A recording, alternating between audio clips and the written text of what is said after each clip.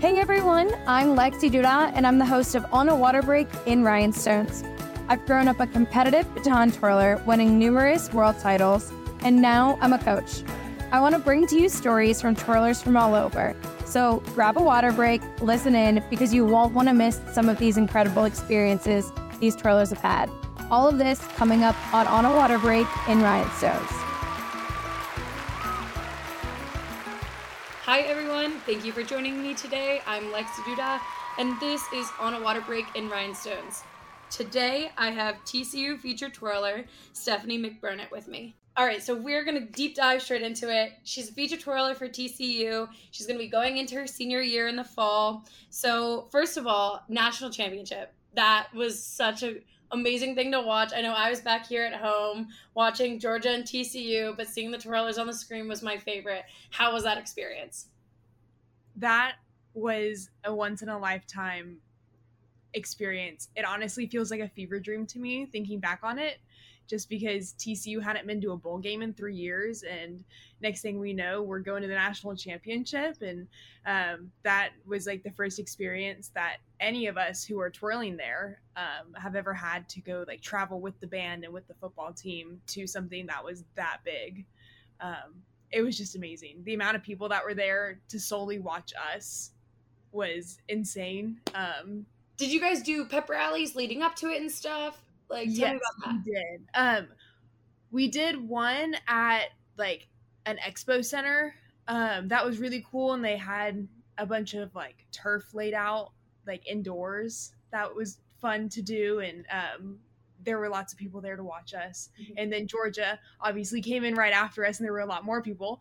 But then we also did one at Santa Monica Pier, which was very overwhelming because they had to end up getting the fire marshal and SWAT teams to come. There were so many people on the pier that traffic was getting clustered. So my favorite thing about that whole experience was looking up while twirling, and there would just be little SWAT team members on top of the roofs. That's crazy. That's definitely not something I would ever imagine to go through. Oh, no. But then, okay, question is, pregame or halftime? Which was more fun to do? I love our pregame so much, just because like all the twirlers start out separate, and then at one point we all like go to the same area, and that's really fun for us, just because I finally get to be like near them and next to them, and like look over and think, what's KK doing over there? And so it's really fun to be able to like move with the band, because our halftime is very like stationary for us, just because we're just trying to fit within the drill. But I really enjoy our pregame. Okay, so did you get to do pregame? So before the national championships, you guys went to the Fiesta Bowl. Yes, we did. About a week or so before. Mm-hmm. So at that one, did you guys get to do pregame and halftime as well? Yes. Okay, did you do the same show between, or did you guys have to do a quick switch? We've had the same show throughout the entire football season. We are more of a competitive marching band feel instead of like a show band, if that makes sense. Yeah. So throughout the course of football, we work on 3 different parts to a show. And so the day of the game, our band director's like, all right, which part do we want to do? And then we all take a vote, and we're like, we all want to do part 2. That's more fun. Let's switch it up a little bit. And you guys get an opinion in it, which is really cool. Oh, yes. Too. Is there any other performances from the Fiesta Bowl that stick out in your mind?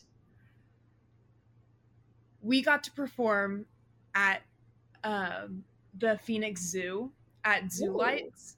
That was really fun. No one knew what we were getting into, but it was so fun because we were there with like our dance team, which we call the Showgirls.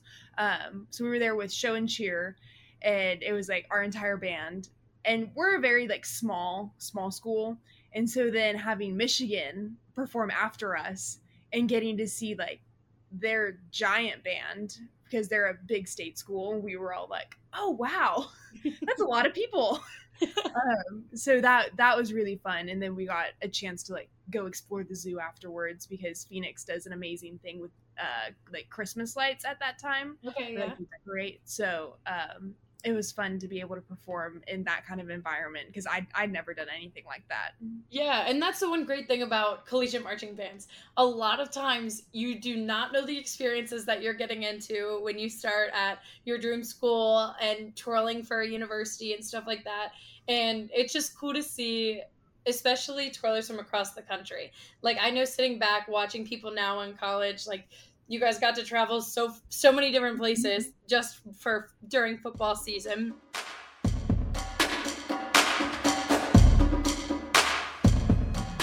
Hey everyone, it's Ashlee from On Our Water Break. And while you're getting to know some amazing twirlers with our host Lexi Duda, there's a whole other show happening each week with tons of hosts from all over the marching arts activities, which includes winds, percussion, color guard, and twirling. So join me and all my friends to talk about all the things you and your friends are talking about on a water break. Now back to Lexi. We'll see you at the show.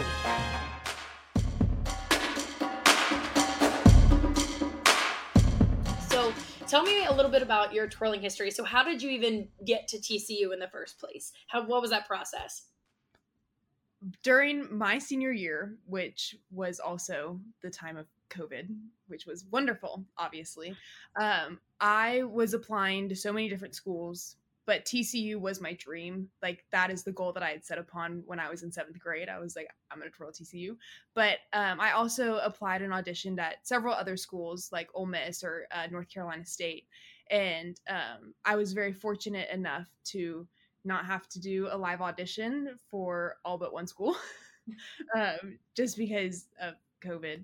And TCU's audition process is very different than the traditional process, in which you submit your tryout video, and then you have to submit a cover letter, your academic resume, your twirling resume, a headshot, a body shot, and then whatever else on paper that you think will make you look good.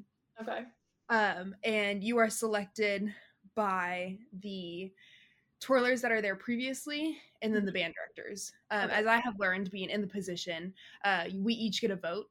And so it's a very like inclusive process to the twirlers that are there, just because like we want to say, you know.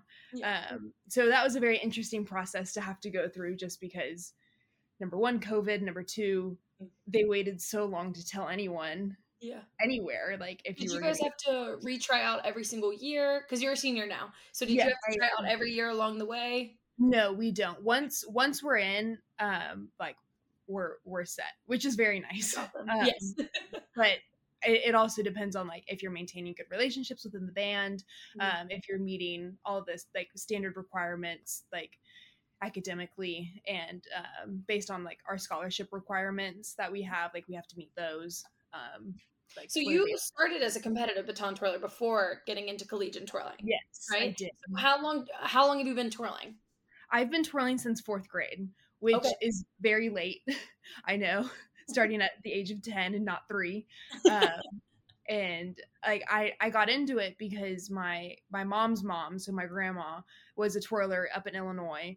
And she never twirled past high school, but she pulled out her baton at her 75th birthday party and was just fiddling around with it. And I was like, that is the coolest thing ever. I want to do that. And then we ended up finding my coach, or like my first coach, Major Margaret Mann, in the Yellow Pages, which is crazy because who uses the Yellow Pages anymore? And then, I started my competitive process, and I'm now competing as a collegiate twirler, which is crazy for me to think about.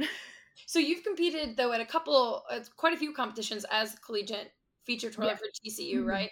So have you had a favorite one so far, kind of experience wise? Because I know from twirling in college, sometimes it's a little different depending on the competition, and it's always the most fun when there's TCU fans out there, or whatever school you're at out there, so then you can hear them cheering you on too.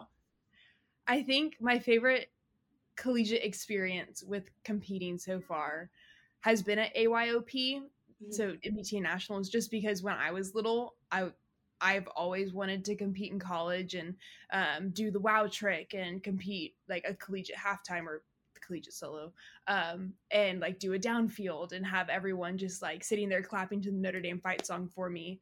So that was like the coolest experience, because after COVID, I never thought that I'd get that. And then last year was the first year, and I was like, this is the best thing ever. So will we see you this year at AYOP?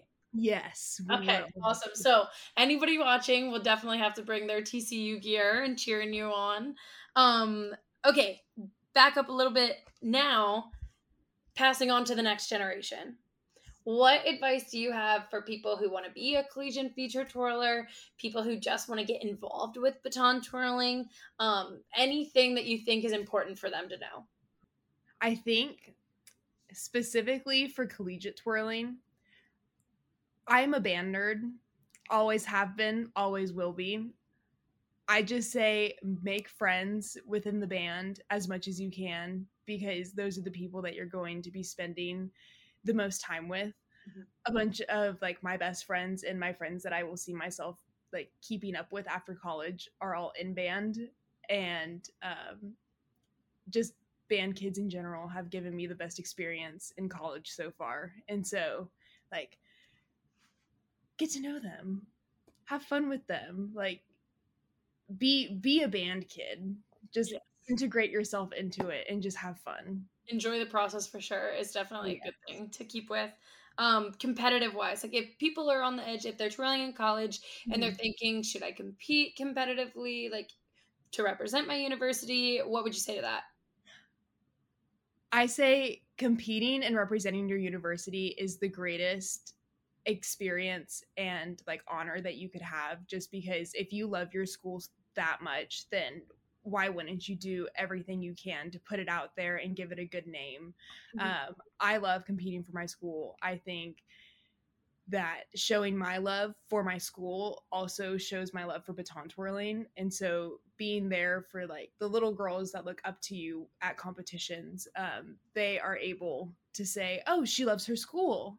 Okay, I kind of want to twirl in college now. And so that's just inspiring to the next generation of collegiate twirlers. Okay, so what's next for you? I know you got one more year of school. Are you doing a 5th year? Are you going on to grad school, going into the real world? Well, for the summer, I am going to compete at Nations Cup and Worlds. Doing artistic twirl at Nations Cup and then artistic group at Worlds with Forte, Twirl and Dance, which I'm very excited for. And then for collegiate wise, I am graduating a semester late just because I'm double majoring in finance and accounting and also part of the honors college, and doing all of that on track does not line up very well with also doing a full semester internship at an accounting firm. So I will be graduating a semester late and taking a 5th year to twirl. And then after that, I will start my master's of accounting, and we'll see from there what happens. Well, that's exciting. Hopefully you'll end up at another bowl game, national championship, something that direction. Maybe not another 3 years where there's no bowl game. Yes. Crossing my fingers for you. That would be awesome. All right. Is there anything else you'd like to add to say to the younger generation? I think all I have to say is go Frogs.